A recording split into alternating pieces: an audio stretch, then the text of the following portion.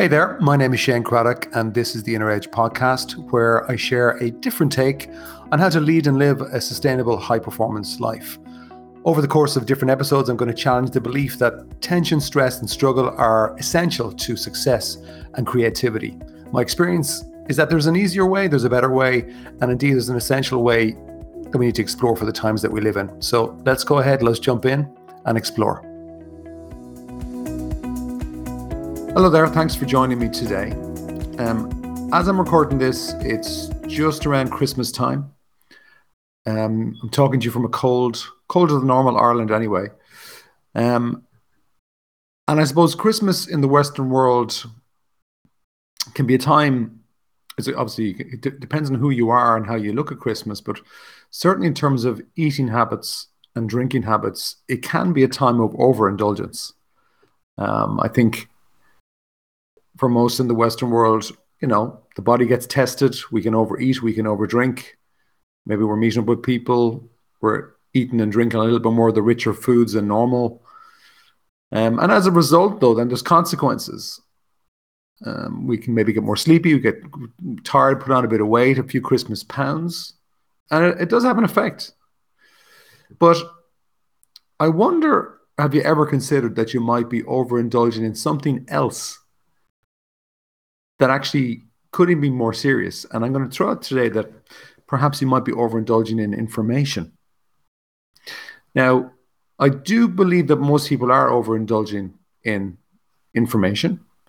And there's a consequence to that, which is that their inner system is being compromised. I mean, when you overindulge in food and things like alcohol, your body, your physical system, does work overtime to get itself back into some form of equilibrium.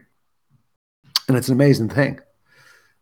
And for me, I think the inner system is the same. When you overindulge information, you can actually be causing and compromising your inner system in a way you don't even realize.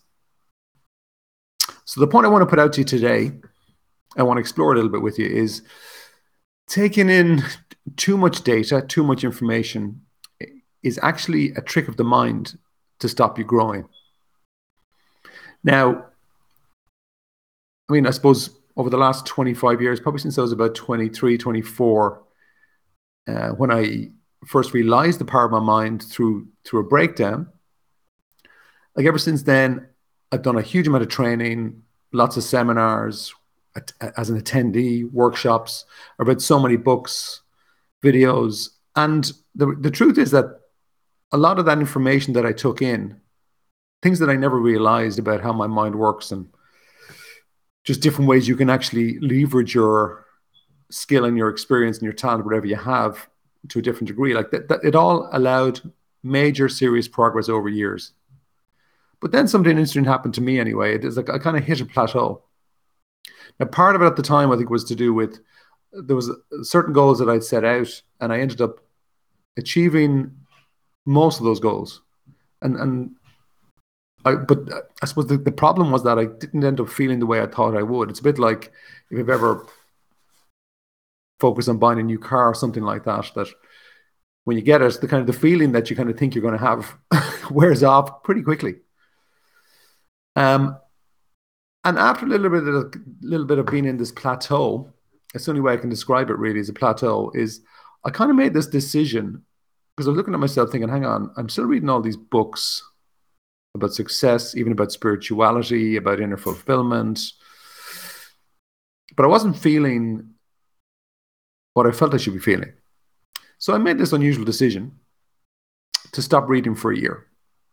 And that included articles and books. And I would have been a very heavy consumer of information because maybe like a lot of the world, I was kind of brought up to believe that information is power.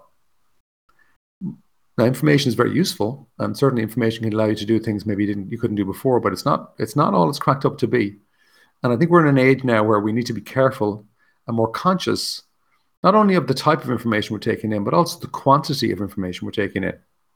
And even, dare I say, listening to podcasts, it's one of the reasons why I keep my podcasts really short, is that I don't want it to be too long form, because I just think then I'm adding to the problem. So many podcasts are so long. I mean, how many interviews do you need to listen to of a successful person how much is enough? Anyway, what happened from my experiment, the non-reading experiment for a year? Very enlightening. First of all, it was very difficult. I really struggled with staying with it, and I realized, oh, I'm addicted to this. It was kind of like a comfort blanket. It was a way of me distracting myself from perhaps applying what I had read or getting stuck into reality. And long story short, I ended up kind of being more faced with myself. But the benefit out of it was having gone, like, there was pain. On the other side of the pain, though, I ended up kind of being more here.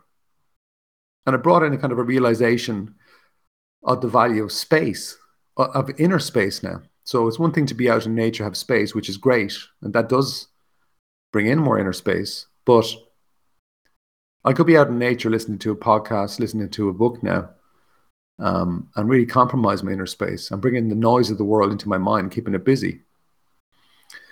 And then for me, and I'm wondering about you, because I see this with other people, is I think, like, why do we listen to so many things? Why do we read so much? The next book that comes out, and I mean, I'm saying this, and I'm literally at the moment finishing off my next book. Thinking, okay, am I counteracting what I'm saying here? Maybe, but I suppose that's in my head, in my warped, deluded head, I am assuming I can bring a different angle to some of what's out there at the moment. But I think when you're looking to kind of get information through a book or even through a podcast or whatever way you get it, an audible book or whatever, it seems to me for a lot of people there's an underlying assumption which is causing a big problem. And that assumption is a version of, I'm missing something. Okay, I got all this, but I'm missing something. And I think that's worth considering, not to write it off straight away anyway. And I think what I realized in my experiment was that information is massively valuable. It is. There's no doubt about it. But having too much information can be a problem. And then because I definitely had too much information, or I was consuming too much information, and what I was doing was ignoring the most valuable source of information available to me, which is my own intelligence, my own wisdom. You might call it intuition.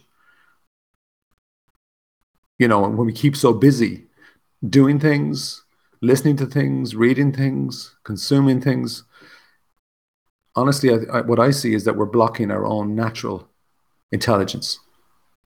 We're blocking us just being here, creating some inner space. And that inner space is always a catalyst for bringing your own wisdom to kick in. Now, I'm going to give a little plug on something which I'm excited to announce now. It's been a few months in the making, and it's going to be kicking off in early 2023.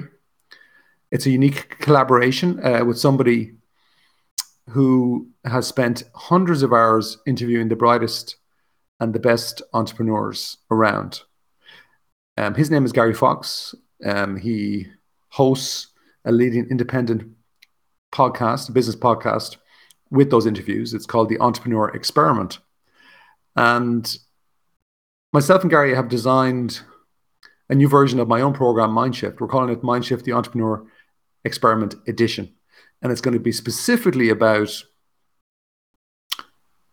I suppose, I'm just realizing it now, doing what I did with my year of no reading books, which was application, get stuck in, do and test myself with what I think I know.